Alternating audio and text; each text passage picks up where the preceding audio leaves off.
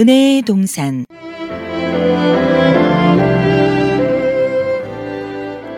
이 시간 말씀에 뉴욕 서광교회 최고센 목사님입니다.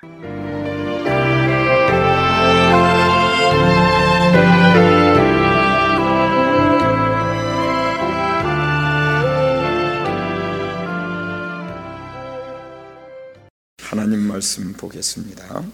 요한복음 14장입니다. 26절에서 27절 말씀 봉독하겠습니다. 보혜사 곧 아버지께서 내 이름으로 보내실 성령, 그가 너희에게 모든 것을 가르치시고 내가 너희에게 말한 모든 것을 생각나게 하시리라. 평안을 너희에게 끼치노니 곧 나의 평안을 너희에게 주노라. 내가 너희에게 주는 것은 세상이 주는 것 같지 아니하니라. 너희는 마음에 근심도 말고 두려워하지도 말라. 아멘. 신앙생활에 변화가 필요하다는 것은 굳이 여러분과 제가 동의하지 않아도 그것은 아마 다 똑같은 생각을 가지고 있을 것입니다. 신앙은 날마다 변화하는 것이지 머물러 있는 것이 아니라고 말할 수가 있어요.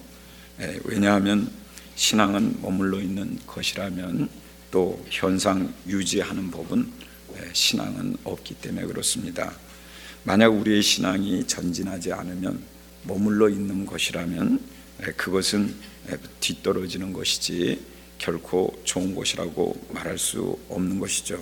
이유는 왜 그렇습니까? 그것은 바로 생명 되신 예수님이 우리 안에 들어와 계시기 때문에 그렇습니다. 생명이 우리 안에 있기 때문에 생명은 살아있어서 그 생명은 살아있기 때문에 날마다 자라든지 아니면 커지든지 아니면 발전하든지 아니면 부흥하지, 만약에 그대로 있다 그러면 언젠가 그 생명이 소멸될 가능성도 있다는 걸 우리가 두렵게 생각해야 될 뿐만 아니라 생명이 우리 가운데 있으면 그 생명이 매일같이 이렇게 자라가는 게 너무 중요하다고 말할 수가 있는 거죠. 그래서 우리가 이 중심에 신앙, 즉 말하자면 생명이라는 씨가 있기 때문에 씨는 물을 주고 또 성령이 역사하면 그것이 점점 자라서 나무처럼 커지고 거기에 새가 깃드는 그런 놀라운 역사가 있게 되는 것이 너무 당연하다는 것이죠. 만약에 우리가 신앙에 변화가 없고 신앙에 자람이 없다 그러면 이 안에 생명이 움직이지 않고 있다는 것과 같은 것이니까 그것은 굉장히 경고하시는 하나님의 뜻이라고 우리가 받아들여야 될 거예요. 또 뿐만 아니라 우리가 생명이 이 안에 있는데 그 생명이 자라지 않냐고 머물러 있다고 그러면, 그렇다면 그 생명이 언젠가는 소멸돼서 썩어버리는 그런 일이 될지도 모른다는 그런 생각을 우리가 가져야 될 것입니다. 여러분들도 알다시피 우리가 이렇게 씨를 받으면 씨를 땅에다 심어서 그것이 이렇게 자라지 않으면 그 씨는 결국 땅에서 죽어버리고 마는 것이죠. 그러나 생명 있는 씨라면 수백 년이 지나고 수천 년이 지났는데도 그것을 찾아가지고 다시 이렇게 말하자면 생명을, 그 씨가 살아있기 때문에 그 생명을 키우는 그런 그 과학자들의 이야기를 여러분들이 들으셔서 잘 아시겠지만 그렇게 되어 갈 수밖에 없다는 거죠. 그렇기 때문에 우리는 신앙생활이 매일같이 기쁨이 넘치고 감사가 되는, 다시 말하면 세상 말로 말하자면 기뻐서 어쩔 줄 모르는 그런 신앙생활이 되어가기를 소원하고 그것을 간절히 바라는 우리 모두가 되어야 될 줄로 믿습니다. 성령 그러면은 제3위의 하나님이라고 그렇게 말합니다. 제3위의 하나님이라는 것은 성부 하나님, 성자 예수님, 성신 성령님, 이렇게 해서 세 분 중에 세 번째, 세 분 중에서 세 번째 성령의 하나님이라고 그렇게 말합니다. 똑같이 성자 하나님, 성부 하나님 이렇게 말하듯이 세 분이 각각이 있는 것 같은데도 그분이 하나라고 하는 이 삼위일체 사상은 우리 신앙생활에 있어서 너무나 중요한 것이죠. 왜냐하면 만약에 우리가 그 세 분을 각각 따로따로 나눈다 그러면, 그렇다면 우리가 성경을 다 바꿔야 되는 그런 문제가 되고, 우리의 생각이 굉장히 세 분을 모셔야 되는 그런 신앙생활이 되는 거와 마찬가지이기 때문에 성경은 그렇게 말씀하지 아니하시고 성부 하나님이나 성자 예수님이나 성령 성신 성령님이나 다 같은 분들이라고 그렇게 말씀하시면서 우리에게 가르쳐 주시는 거예요. 그래서 하나님 아버지께서 천지를 지으실 때 성자 예수님이 그때 같이 계셨고, 성자 예수님만 같이 있었던 게 아니라 성신 성령님도 같이 창조의 역사에 함께 계셨던 하나님이다라고 하는 것을 우리가 삼위일체 하나님이라고 그렇게 말합니다. 그래서 삼위일체 하나님이 그때부터 계셔서 지금까지 계신데, 우리가 죄를 짓고 난 다음에는 우리의 죄를 사해 주시려고 성자 예수님을 우리에게 보내신 분이 성부 하나님이라고 그렇게 표현합니다. 성자 예수님은 이 땅에 오실 때 사람의 옷을 입고 이 땅에 오셔서 인카네이션 하셨죠. 그래서 사람의 옷을 입고 육신을 가지고 이 땅에 사람처럼 태어나셨어요. 그래서 한 여인의 몸을 빌려서 성령으로 잉태되고 그리고 태어나셨죠. 그리고 우리처럼 똑같이 아기였던 시절부터 자라서, 그래서 30세가 돼서 드디어 하나님의 일을 시작하고 3년 동안 이 땅에서 하나님의 일을 선포하시다가 그리고 천국으로 가신 바로 그분이 가시면서 성령의 하나님, 곧 성령을 우리에게 보내신다, 보혜사 성령님을 보내신다고 그렇게 말씀하셨습니다. 그러면 우리가 언뜻 생각해 보면, 그러면 그때 성령이 오신 것이냐라는 이런 오해를 우리가 하게 되는 거죠. 성령은 그때, 즉 말하자면 우리 예수님이 떠나신 다음에 성령이 오셨기 때문에 성령은 그때 계셨다라고, 그때 처음으로 오셨다라고 그렇게 생각하면 성령론이라고 하는 신학적 의미를 아주 여러분들이 왜곡하시면서 신앙생활을 하게 돼요. 결코 그게 아니라 성령은 그때 오신 것처럼 말씀하셨지만 그것은 보혜사 성령으로 오신 것이지 그냥 하나님의 신이나 하나님의 삼위 되시는 하나님의 그 성신으로 오시지 아니하고 이름이 다르게 오셨는데, 그러면 다른 분이냐? 아니라 똑같은 분인데 앞에 보혜사라는 그런 이름이 붙여서 성령님이 오신 거죠. 그때서야 성령이 오신 게 아니라는 거예요. 그러니까 그때서야 우리가 성령 받은 게 아니고 이미 성령의 역사는 저 창세 때부터 지금까지도 계속 진행되고 있는 가운데서 보혜사 성령님이 오셨는데, 그 보혜사 성령님이 오셔서 우리를 성령 세례를 주고 성령 세례를 주고 우리를 성령 충만하게 하게 하시고, 우리를 성령이 오셨네, 성령이 임재하셨네, 또 성령의 강림이라는 이런 표현들을 우리가 쓰게 된 것입니다. 성령의 강림이라는 것은 한자로 표현해서 그렇지 우리말로 표현하면 성령이 오셨네, 그 뜻이 성령 강림이라는 그런 의미가 되는 거죠. 그러나 이것은 모두에게 임했지만, 모두 온 인류에 성령이 임하였지만, 그러나 받는 사람은 그 중에 구별되어 있다는 사실 때문에 나는 이제 성령 세례를 받았네, 나는 이제 성령이 내게 오셨네, 이제 내가 성령이 임하였네, 이렇게 표현할 뿐이지 성령은 창세 때부터나 현재나 그대로 성령은 계속해서 우리에게 임하고 있지만, 내게 오시는 성령은 내게 오셨기 때문에 내가 이제 받았네, 이제 세례 받았네, 이제 성령 충만하네, 이제 성령이 임하시네, 이런 표현으로 쓰고 있을 뿐이라는 것을 꼭 깨닫기를 주의 이름으로 축복합니다. 그래서 성령이 오심은 하나님을 믿는 우리들에게 있어서는 엄청나게 중요합니다. 왜냐하면 성령이 오셔야 우리가 변화가 되기 때문에 그렇습니다.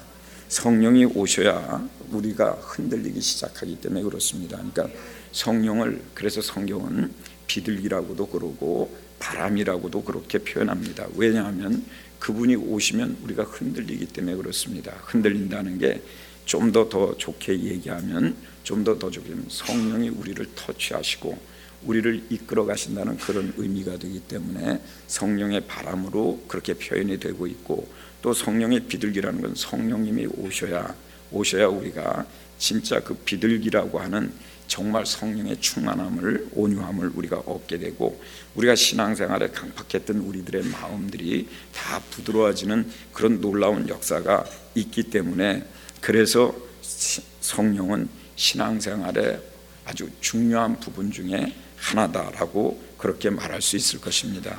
물론 그것이 핵심이라고 표현하면 다른 건 그러면 아무것도 아니냐, 이렇게 여러분이 오해할까 봐 말씀드리는 거지만, 신앙생활에 있어서 만약에 성령이 역사하지 않는다면 우리의 신앙생활은 보링해질 수밖에 없다는 거죠. 그냥 나태하게, 그냥 이렇게 습관적으로, 혹은 말하자면 율법적으로 우리가 그냥 이 종교 생활을 하는 것이지, 우리가 막 기쁨이 있고 우리가 변화가 있고 살아 막 역동적인 이런 우리가 신앙생활이 되지 않기 때문에, 성령이 우리에게 오신다는 것은 너무너무 중요하고, 성령 받았네, 성령이 임하였네, 성령 오셨네, 성령의 강림, 이것은 우리 신앙생활에 있어서 너무너무 중요하다는 걸 여러분들이 마음속에 늘 생각하시기를 주의 이름으로 축복합니다.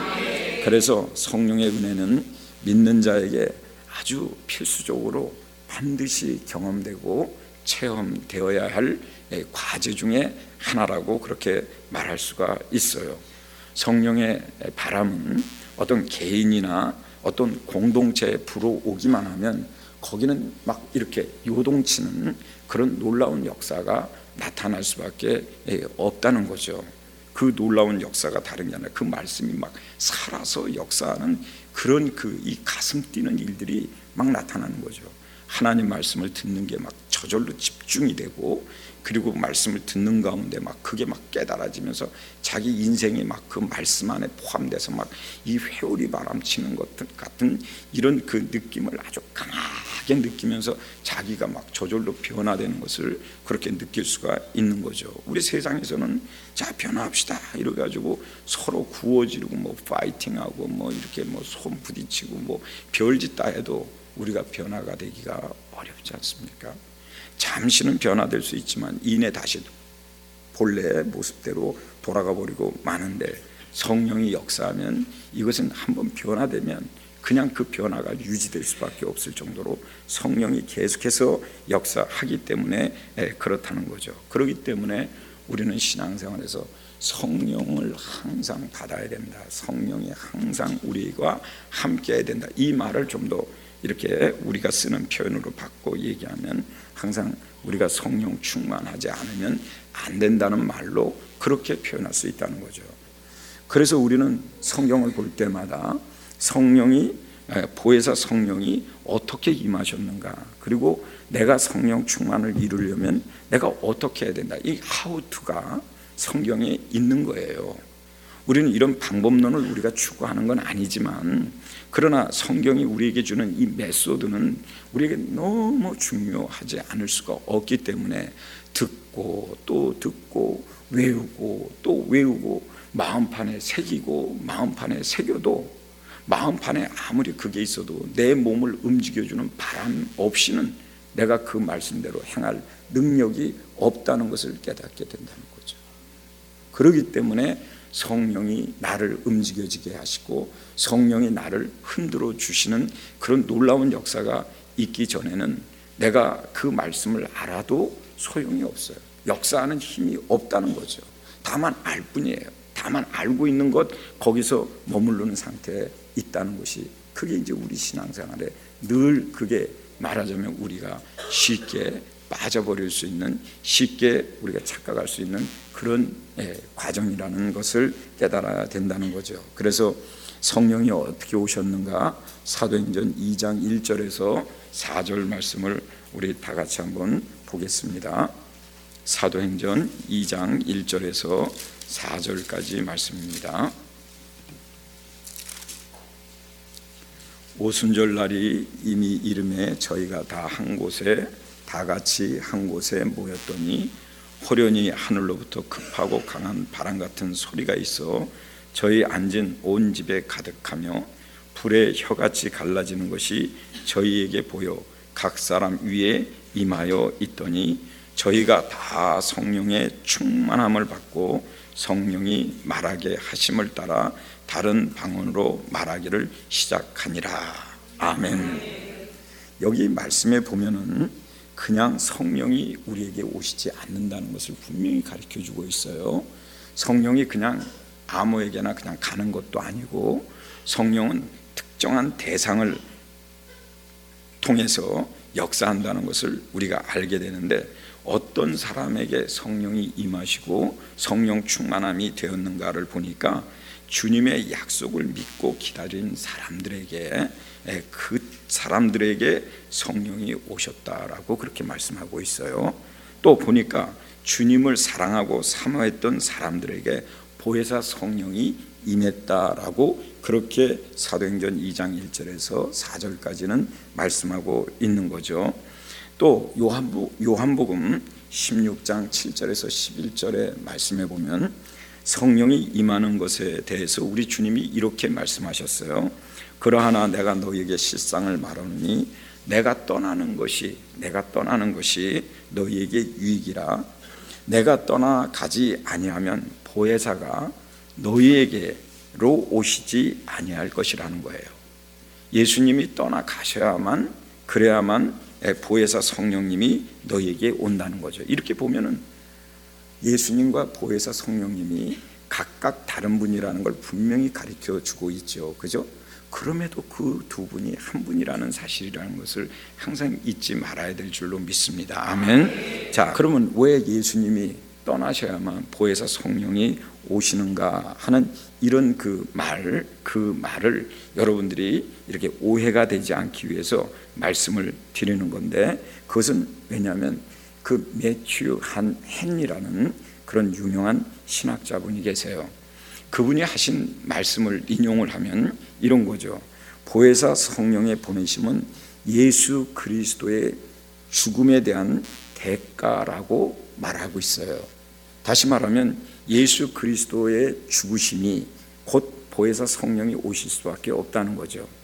예수님은요, 사람으로 오셨잖아요. 예수님은 하나님의 아들인데도 사람으로 오셨잖아요. 사람으로 오셨기 때문에 시간과 공간의 제약을 받을 수밖에 없어요. 여러분도 알다시피 갈릴리에서 우리 예수님이 복음을 전하셨는데, 그러면 그 이스라엘에서 전하신 그 복음이 어떻게 여기 미국의 맨하탄 그리고 우리 뉴욕에까지 전파될 수 있었겠습니까? 그 당시 예수님이 갈릴리에서 복음을 전했을 때 우리 모두는 비행기를 타고 갈릴리 해변가로 가서 예수님의 성회에 우리가 참여했어야만 우리가 그 복음을 들을 수가 있었어요. 그런 육신적 한계가 있기 때문에 우리 주님은 이와 같이 우리 주님은 가시고 보혜사 성령, 하나님의 영인 진리의 영이 오셔야만, 이건 동시다발적이 아니라 이건 전 인류적인 역사가 돼버리고 마는 거예요. 왜냐하면 영적 세계는 영이라고 하는 것은 공간과 시간의 제약을 받지 않고 있는 세계이기 때문에 그 하나님의 신이신 성령이 우리에게 오시게 되면 그분은 나에게만 오신 게 아니라 너에게도 오고, 너에게만 온 게 아니라 우리에게 오고, 우리에게 온 게 아니라 나라에 오고, 나라에 온 게 아니라 이 인류에 오게 되는 이런 공간과 시간을 초월하고 낮과 밤, 물질 다 초월해서 올 수 있는 분이 바로 성령이기 때문에 그렇다는 것이죠. 그렇기 때문에 맨하탄 45가, 그린포인트 45가, 여기 우드사이드 37가, 여기 54가, 여기 모두가 다, 우리 모두가 동시에 하나님의 은혜를 누릴 수 있고, 예수 그리스도는 나의 구주요, 우리 하나님은 나의 아버지라고 고백할 수 있게 되는 것이다 말입니다. 아멘. 우리 주님께서 만약에 육신을 입고 그대로 있다면 이렇게 얘기하시잖아요.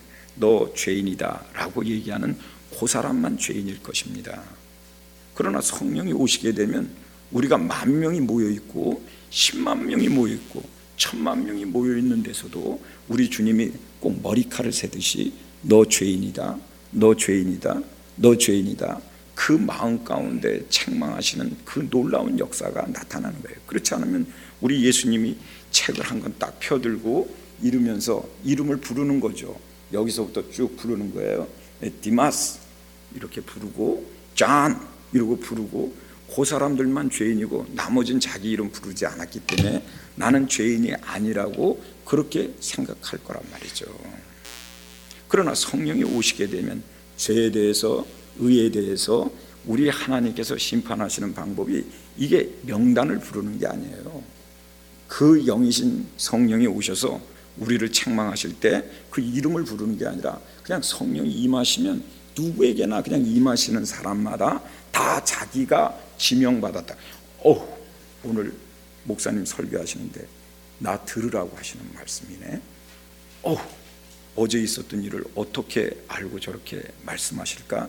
이런 것들이 성령의 역사 없이는 이게 불가능한 거예요. 누군가가 고자질을 했다든지 누군가가 보고를 해서 그래서 목사님이 저렇게 전한다 이렇게 얘기하는 게 아니라 목사님이 전한다는 생각을 갖고 있지 아니하고 하나님이 내게 말씀하신다는 이 생각으로 바뀌어요.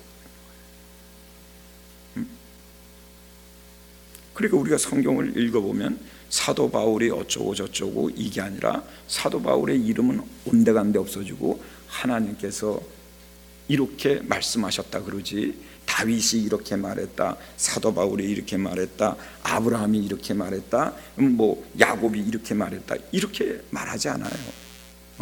하나님 말씀에 하나님이 이렇게 말씀하셨습니다 이렇게 말하지, 사람 이름을 들먹거리면서 거기다 갖다 대고 그렇게 말하지 않는다는 거죠. 다만 역사성과 성경의 팩트를 정확하게 전달하기 위해서 그렇게 전할 뿐이지, 듣는 성령에 충만한 사람은 그렇게 듣지 아니하고, 전하는 사람은 그 사실을 그대로 전하지만 듣는 사람들은 그걸 전부 하나님의 이름으로 바꿔서 하나님이 내게 말씀하시는 것으로 그렇게 듣게 됨으로써 그 권위 앞에 스스로가 굴복하게 되고 그 앞에 순종하게 됨으로써 그 말씀이 살아 나를 역사하는 그런 변화로 이끌어 간다는 걸 믿는 여러분 되시기 바랍니다. 아멘. 아멘. 그래서 성령이 오시게 되면 죄에 대해서, 이 죄라는 건 사회 법률적 죄를 얘기하는 게 아니고 단지 어떤 윤리적인 죄를 말하는 게 아니라 불신이라는 죄, 불신. 왜 하나님을 이렇게 못 믿냐, 왜 예수님을 이렇게 못 믿냐 하는 이런 불신을 우리 주님이 말씀하시는 거예요. 이거를 책망하신다는 거예요. 이렇게 책망하시고 또 의에 대해서 한다고 말씀하시고 또 심판에 대해서 우리 주님이 그렇게 말씀하신다고 그랬어요. 그러니까 성령이 오시게 되면 이렇게 우리가 그냥 저절로 심판, 그리고 의, 그 다음에 죄, 이거 그냥 우리 누구나 다 스스로가 다 그것을 깨닫게 되고 알게 되는 그런 놀라운 역사가 있게 된다는 거죠. 그렇기 때문에 성도 여러분, 항상 신앙생활하면서 무엇보다도 우리가 빼놓을 수 없는 게 이 성령의 충만함, 성령의 충만함이 우리가 언제나 사모하고 우리가 언제나 그것을 이렇게 충만하게 누리지 않으면 우리의 신앙생활은 온전해질 수 없다는 사실을 우리는 항상 기억하고 성령 충만하기를 원하시며 사모하시고 늘 바라시는 여러분이 되시기를 주의 이름으로 축복합니다. 아멘. 하나님은 우리를 불쌍히 여기시는 분입니다. 하나님 앞에는 우리가 잘났다고 그러면 하나님은 일 안 하시고 손을 뒤로 딱 여미시고 지켜보시는 분인데, 우리가 살려달라고 매달리고 우리가 용서해달라고 매달리고 우리를 도와달라고 매달리고 우리를 세워달라고 고백하면, 기도하면 우리 주님은 그때부터 팔 걷어붙이고 우리를 적극적으로 도와주시는 분인 줄 믿으시길 바랍니다. 그러기 때문에 우리 주님께서 내가 가야 보혜사 성령을 너희에게 보내주겠다고 하신 이 말씀이 우리에게 막 믿음으로 들어와서, 내가 이렇게 눈에 보이는 예수님, 육신을 입은 예수님만을 내가 지금 믿고 신앙생활했다. 다시 이걸 바꿔 얘기하면 난 자꾸 눈에 보이는 것만이 복인 줄 알고 내가 신앙생활하고 있구나. 눈에 보이는 것만, 그래서 돈을 이만큼 벌고 집이 이만큼 좋아지고 내 건강이 이만큼 좋아져야 내가 복을 받은 줄 이렇게 생각하면 안 된다는 거죠. 이런 물질의 개념을 떠나서 영적인 개념으로 옮겨가지 않으면 우리의 신앙이 온전해질 수가 없어요. 그래서 우리가 신앙생활하면서 자꾸 눈에 보이는 걸로 축복을 받았느니 안 받았느니, 그 얘기는 곧 예수님이 지금 하나님 보좌 우편으로 가 계시는 것을, 가신 것을, 이거를 믿지 못하는 것과 똑같은 것과 같은 것입니다. 그래서 우리 주님이 가신 건 뭐 때문에 가셨어요? 제자들이 그랬잖아요. 주님 어디로 가십니까? 주님 가시면 우리 어찌합니까? 주님 가지 마십시오. 누가 주님 죽이려고 그러면 제가 나서서 주님을 위해서 싸우겠습니다. 우리 주님이 그러지 말라는 거예요. 내가 가야만 너희들에게 유익이라는 거예요. 이 말을 제자들이 성령이 충만하지 않으니까 못 알아들었어요. 주님이 자기 곁을 떠난다는 것만, 이것만 생각하지, 물질의 개념으로만 생각하지 영적인 개념으로 전혀 그들이 영적인 것으로 받아들이지 못했다니까요. 그러니까 어떻게 됐어요? 가지 말라고 붙들잖아요. 다리 붙잡고 옷 붙잡고 가지 마세요, 가지 마세요. 가고 나니까 막 너무 실망을 해가지고, 십자가에서 딱 죽으니까 막 너무 실망을 해가지고 이제는 끝났구나. 그리고 다 실망하고 자기의 본업으로 다 돌아갔잖아요. 본업이 뭐예요? 낚시, 고기잡이. 그걸로 돌아갔어요. 그래서 예수님이 부활하셔서 나타나셨잖아요. 이제 살았구나. 얼마나 좋아하는데, 그 좋아하는 것도 잠깐, 예수님 나 가야 된다. 가지 마세요. 내가 가야 너희에게 유익이다. 너희들에게 좋은 거다. 내가 너희들에게 약속하면 내가 가서 몇 날이 못 돼서 내가 보혜사 성령을 너희에게 보내주겠다. 그러니 너희들이 여기를 떠나지 말고 여기서 너희들이 내 약속을 믿고 기다리라. 그리고 그 기다리는 동안에 기도에 힘쓰면서 기다리라. 그리고 우리 주님이 가셨어요. 그들에게 그 며칠, 딱 열흘입니다. 열흘. 예수님이 부활하셔서 승천하실 때까지가 40일 걸렸어요. 40일. 우리 주님이 부활하신 몸으로 40일 동안 이 땅에 다니셨잖아요.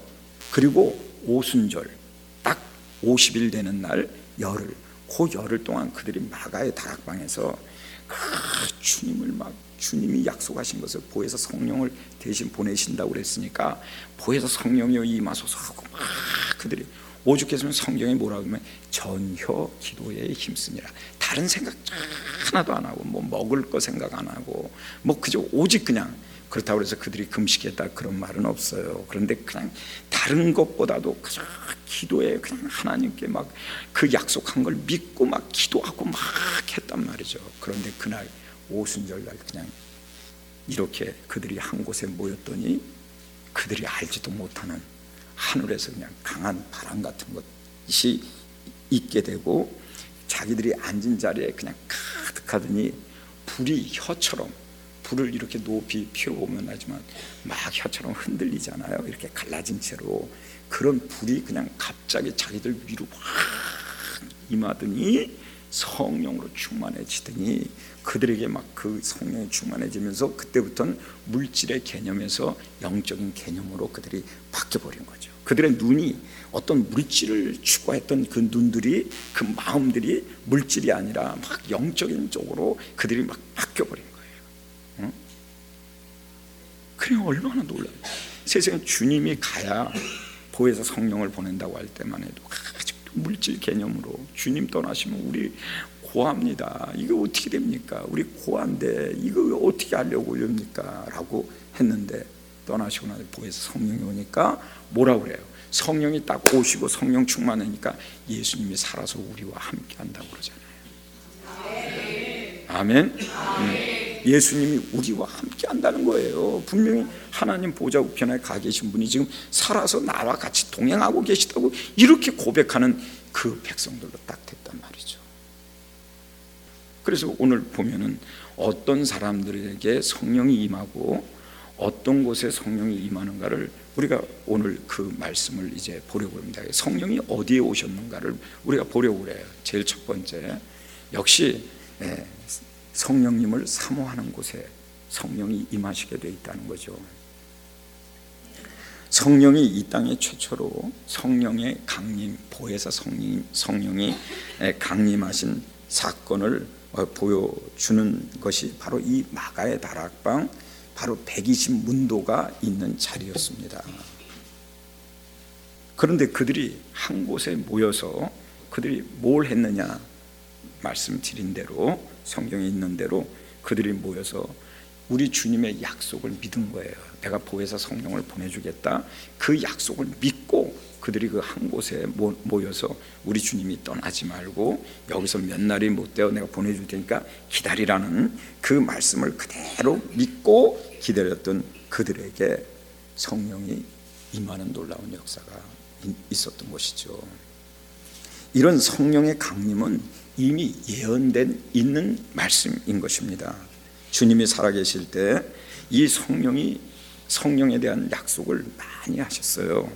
그래서 사도행전 1장 4절에 보면 사도와 같이 모이사 저희에게 분부하여 가라사대 예루살렘을 떠나지 말고 내게 들은 바 이 아버지의 약속하신 성령을 기다리라. 요한은 물로 세례를 베풀었으나 너희는 몇 날이 못되어 성령으로 세례를 받으리라 하셨느니라 라고 말씀하신 것처럼 여기 주님이 말씀 가운데 떠나지 말라, 또 기다리라, 받으라 라는 이 말씀을 다 합치면 사모하라는 뜻이에요. 사모가 뭡니까?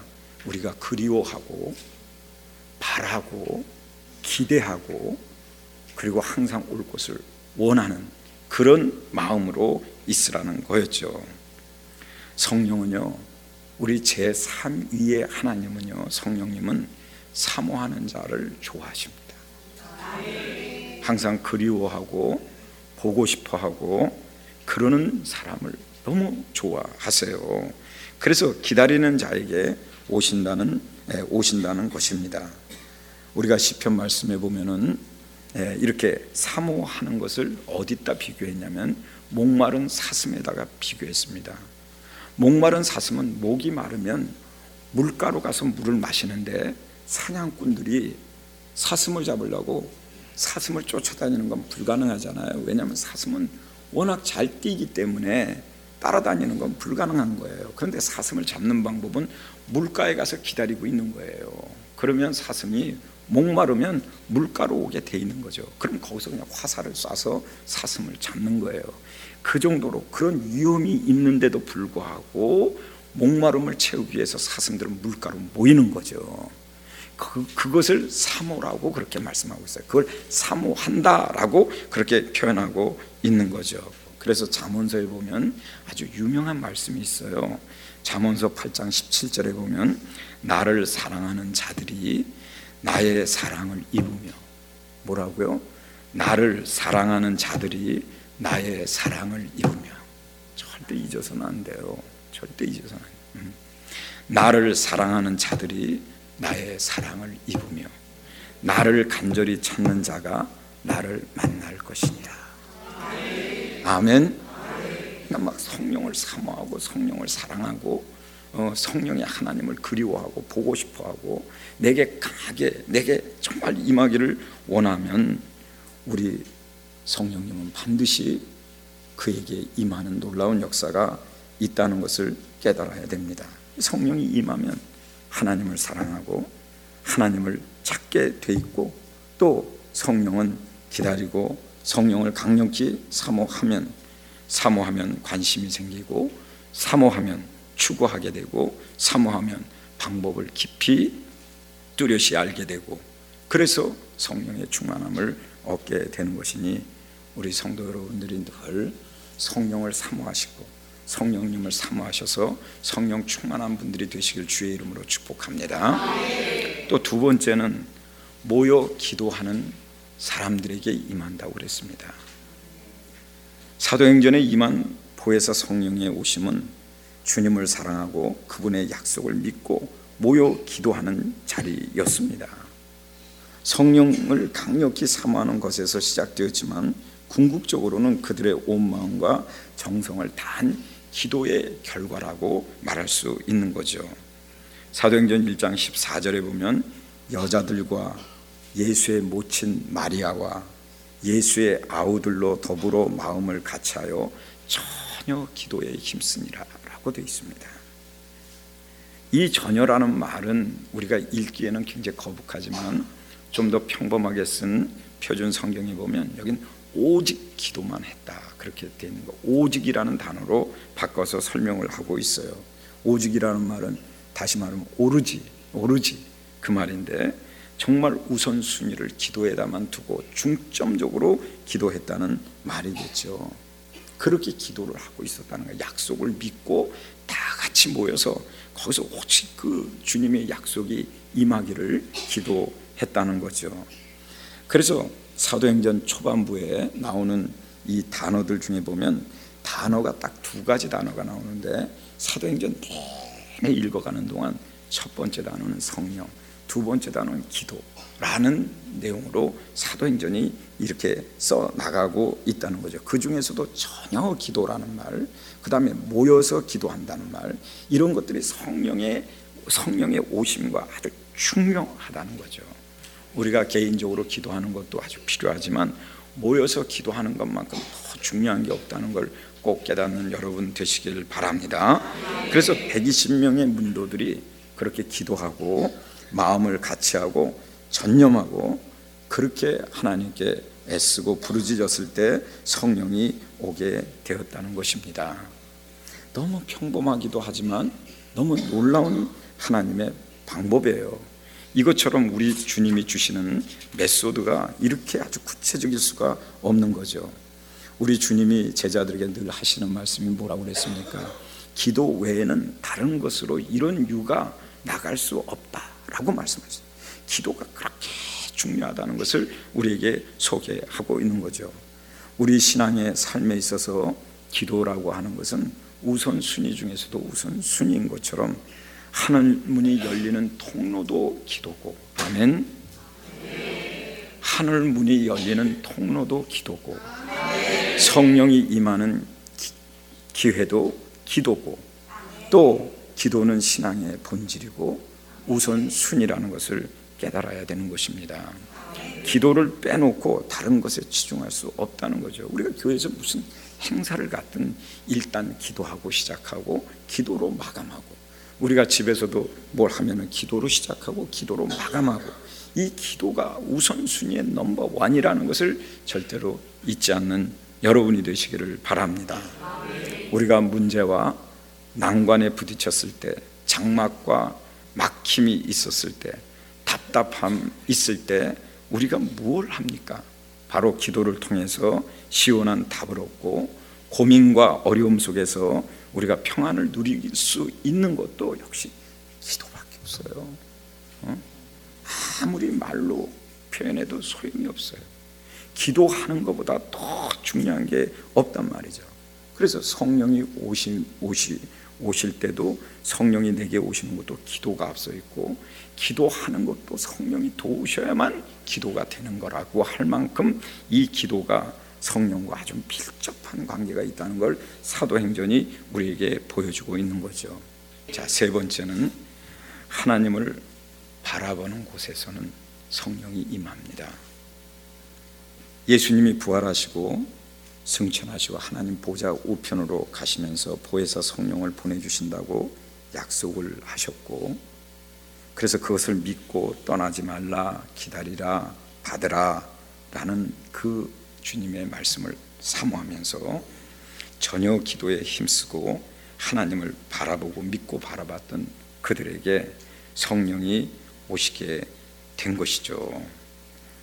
그들에게 성령이 그래서 오십니다. 우리가 성경을 보다 보면 세상에 모세가 노뱀을 이렇게 들고 있는데, 노뱀, 노수로 만든 이 쇠로 만든 뱀이 달려있는 장대를 바라보면 산다고 그렇게 말씀하지 않았습니까?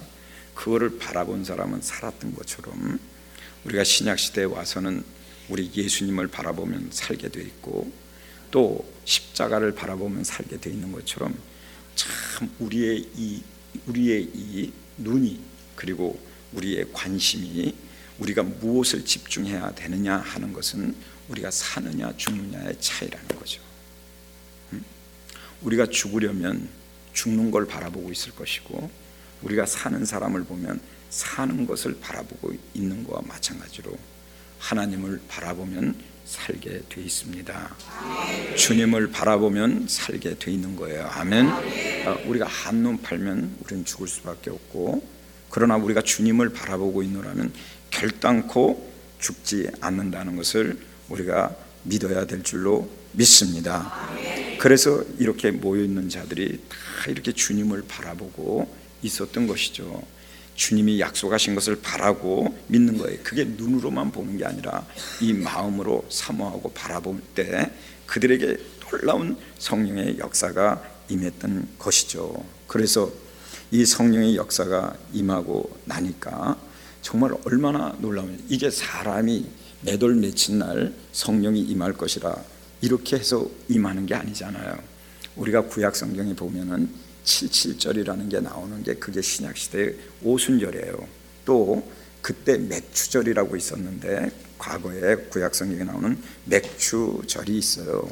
맥추절이라는 것은 오래 심은 과일을, 오래 심은 그 보리를 따서 첫 번째 열매를 하나님 앞에 드리는 초실절과 같은 맥추절이라고 그래요.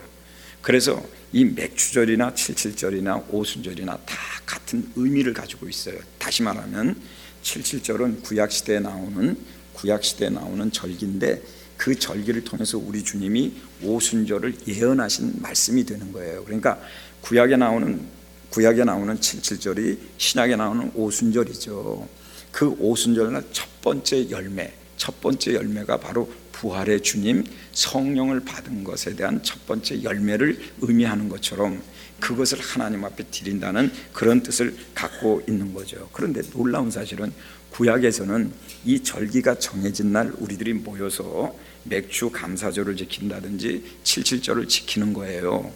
그런다고 해서 그날 성령이 오시는 건 아니잖아요. 그죠? 우리가 신약시대에 오순절을 이제 만들었어요. 오순절을 만든 게 아니라 오순절날 우리 보혜사 성령님이 오셨기 때문에 지금도 이제 오순절날을 우리가 맞춰서 성령 강림주일이라고 그러잖아요. 성령 강림주일이라고 해서 우리가 그날 다 성령이 충만해집니까? 아니잖아요. 그런 것을 우리가 뭐라고 그러냐면 두 가지로 얘기하는 거예요. 하나는 우리가 연대순으로 얘기할 때 구약의 그날, 신약의 그날, 그렇게 우리가 말할 때는 헬라어로 우리가 말할 때 크로노스라고 그래요. 크로노스라는 것은 정해진 시간, 정해진 절기, 그래서 그날 이런 뜻이에요. 그러니까 우리가 인생을 살아가면서 내 나이 20살이다, 20년의 세월이 흘렀다, 그렇게 쓸 때는 크로노스라는 세월이라는 시간이라는 표현을 쓰는 거예요. 그런데 하나님께서는 이런 시간과 관계가 없어요. 하나님은 이런 날 우리에게 성령을 주시는 게 아니라 하나님의 성령은 하나님이 원하시는 때, 하나님이 주시고자 싶을 때 하나님이 주시는 것을 우리가 하나님의 시간이라고 얘기하는 거죠. 우리는 그날 절기를 지킴으로써 우리는 성령을 받을 줄 알지만, 그날 지킴으로써 우리가 살아가는 하나의 절기로 따져가지만, 우리 하나님은 하나님의 시간이 있어요. 내가 아무리 애써도 하나님이 허락하지 않으면 안 되는 것처럼 하나님이 나를 되게 하시려면 내 때가 있는 거라는 걸 우리가 깨달아야 되는 거죠. 아멘. 아멘. 그래서 우리가 하나는 크로노스라고 그러고 하나는 카이로스라고 그래요. 그 카이로스라는 말은 하나님의 때를 얘기하는 거예요. 하나님의 시간이라는 거죠. 그래서 이 하나님의 시간 카이로스는 하나님이 정하신 특별한 때를 카이로스라고 그래요. 그래서 우리는 종종 내 때가 아직 이르지 아니하였다라고 예수님이 말씀하셨잖아요. 내 때가 아직 이르지 아니하였다고 말씀하신 그 때는 바로 카이로스라는 단어라는 거죠. 그래서 우리들이 이렇게 인생을 살다 보면 그렇게 애를 써도 안 되는데 하나님이 해주려고 하니까 그냥 단숨에 다 돼버리고 마는 거잖아요. 그래서 우리가 신앙생활하면서 하나님의 때를 우리가 기다리는 사람이 돼야 되는데 그게 바로 믿음이라는 거예요. 그러니까 그 약속을 믿고 내가 보혜사 성령을 너에게 보내주겠다. 근데 우리 주님이 열흘 만에 보내주겠다고 한 게 아니라 몇 날이 못 되어 내가 너에게 보내주겠다. 그러니까 몇 날이 언제인지 알 수가 없잖아요. 오늘날 우리 같으면 불신앙적으로 주님 날짜를 정해주시죠. 몇 시에 오실 겁니까? 그러니까 어포인먼트 해야 되지 않겠습니까? 그냥 마냥 기다릴 수 없지 않습니까? 이렇게 우리가 불신앙적으로 우리가 주님께 질문할 텐데, 그게 아니라 그냥 몇 날이 못 되어 내가 너희에게 보혜사 성령을 보내준다니까 그냥 몇 날이 못 되는지 그날은 생각지도 않고 무조건 전혀 기도에 힘썼다는 거죠. 그런데 그게 이제 오늘날 우리가 객관적으로 볼 때 열흘이 되었을 때 우리 주님의 바로 카이로스, 우리 주님의 때가 그날 임해서 보혜사 성령이 임한 거예요. 여러분들이 다 지금 이렇게 계셔도요, 여러분의 노력이 필요 없다는 게 아닙니다. 그러나 여러분이 하나님이 해주시려고만 하나님의 때만 있으면 여러분은 단숨에 다 되게 돼 있어요. 아멘. 하나님의 때가 안 됐기 때문에 그런 거예요. 하나님의 때가. 그래서 우리는 뭘 기다려야 되느냐? 카이로스, 하나님의 시간을 기다려야 되고 하나님의 때를 기다려야 된다는 걸 잊지 마시길 주의 이름으로 축복합니다. 그래서 사람이 세우는 시간은 크로노스지만 하나님이 세우신 시간은, 때는 바로 카이로스라는 그런 의미인데, 사람이 허무는 시간이 있으면 하나님도 허무는 시간이 있어요. 허문다는 건 뭐예요? 허물어 버린다 말이죠. 하나님이 세우는 시간이 있으면 사람도 세우는 시간이 있는 것처럼 똑같은 시간인데도 사람은 물질로 만들어졌기 때문에 한계가 있지만 주님은 시간과 공간을 초월해서 역사하시기 때문에 내가 프랑스에서 뭔가 뜻을 이루어야 되겠는데 나는 미국에 있단 말이죠. 어떻게 프랑스에서 그 일을 이룰까? 하나님이면 가능한 거예요. 아멘. 저 오늘 저 사람을 만나는데 저 사람이 어떻게 나랑 이렇게 잘 돼서 내가 이렇게 뭔가를 이렇게 해야 되는데 내 몸이 이렇게 아프니 내가 저 사람을 만날 수 없는데 어떻게 하면 좋을까? 막 그러는데 하나님의 시간은 그것과 관계가 없는 거죠. 그 사람의 마음에 가셔서 그 사람을 하나님이 작용하시면 바로 그대로 연결이 되는 것처럼 여러분들은 다 하나님의 때를, 카이로스, 크로노스가 아니라 카이로스를 기다리는 성도들이 되어야 될 줄로 믿습니다. 그래서 내 뜻, 내 계획, 내 시간만 있는 것이 아니라 하나님의 뜻, 하나님의 계획, 그분의 시간이 있는 것입니다. 그렇기 때문에 내 시간만 있고 내 수고만 있는 게 아니라 하나님의 시간도 있고 하나님의 수고도 있는 것처럼 이 하나님은 카이로스의 역사 속에서 오늘도 인도해 가시는 겁니다. 우리가 다시 세컨드 라운드를 시작하자고 하지 않았습니까? 이 세컨드 라운드가 교회적으로만 세컨드 라운드가 아니라 저나 여러분이나 다 우리가 제2의 도약을 위한 이 과정, 지금까지는 우리가 인턴 과정을 우리가 보냈다면 이제는 레지던트가 아니라 이제는 닥터로서 우리가 그 역할을 해야 될 때가 이르렀기 때문에 우리 하나님이 우리를 이와 같이 세컨드 라운드라는 이름을 우리에게 주신 것이지, 제가 여러분 뭘 그렇게 많이 한다고 그래서 세컨드 라운드 시작이라고 이렇게 여러분에게 표현을 하겠습니까? 그게 아니라 어느 날 기도하다가 하나님이 그 마음을 주셔가지고 그래서 세컨드 라운드라는 선언을 하게 되었고, 진짜 세컨드 라운드가 그렇게 진행되게 하려니까 하나님이 이런 많은 일들을 우리에게 주시고 또 많은 생각을 하게 하면서 기도하게 하면서 시작되게 하는 거 아니겠어요? 아멘. 우리가 만약에 그렇지 않고 세컨드 라운드 시작됐으면 가다가 절단 나죠. 응? 가다가 우리 자빠질 겁니다. 그러나 시작하는 동시에 우리에게 하나님이 강하게 역사하시니까 우리들이 다 제자리로 돌아가고 우리가 다 제자리에 서서 하나님을 바라보고 우리가 가고자 하는 그 간절한 마음으로 기도하니까 여러분의 앉은 자리가 보혜사 성령이 임하시는 자리요, 바로 이곳이 마가의 다락방인 같은 그런 놀라운 역사가 있을 줄 믿습니다.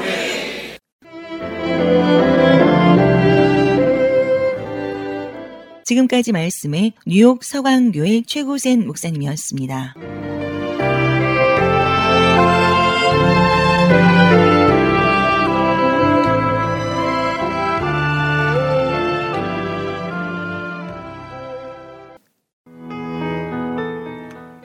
뭐니 해도 아이가 아플 때가 가장 안타깝죠. 내가 대신 아플 수만 있다면 아마 모든 어머니들이 그러실 거예요. 여기 그런 어머니의 마음으로 정성을 다해서 어린이들의 건강을 돌보는 닥터 데이빗 아이정 정인국 소아과가 있습니다. 행여 자식이 잘못될까 노심초사하시던 어머니의 사랑으로 돌봐드립니다. 37-28 팔슨스 블루바드 플라싱에 있습니다. 718-961-2600 718-961-2600. 아이가 아플 땐 기억하세요. 닥터 데이빗 아이정 정인국 소아과.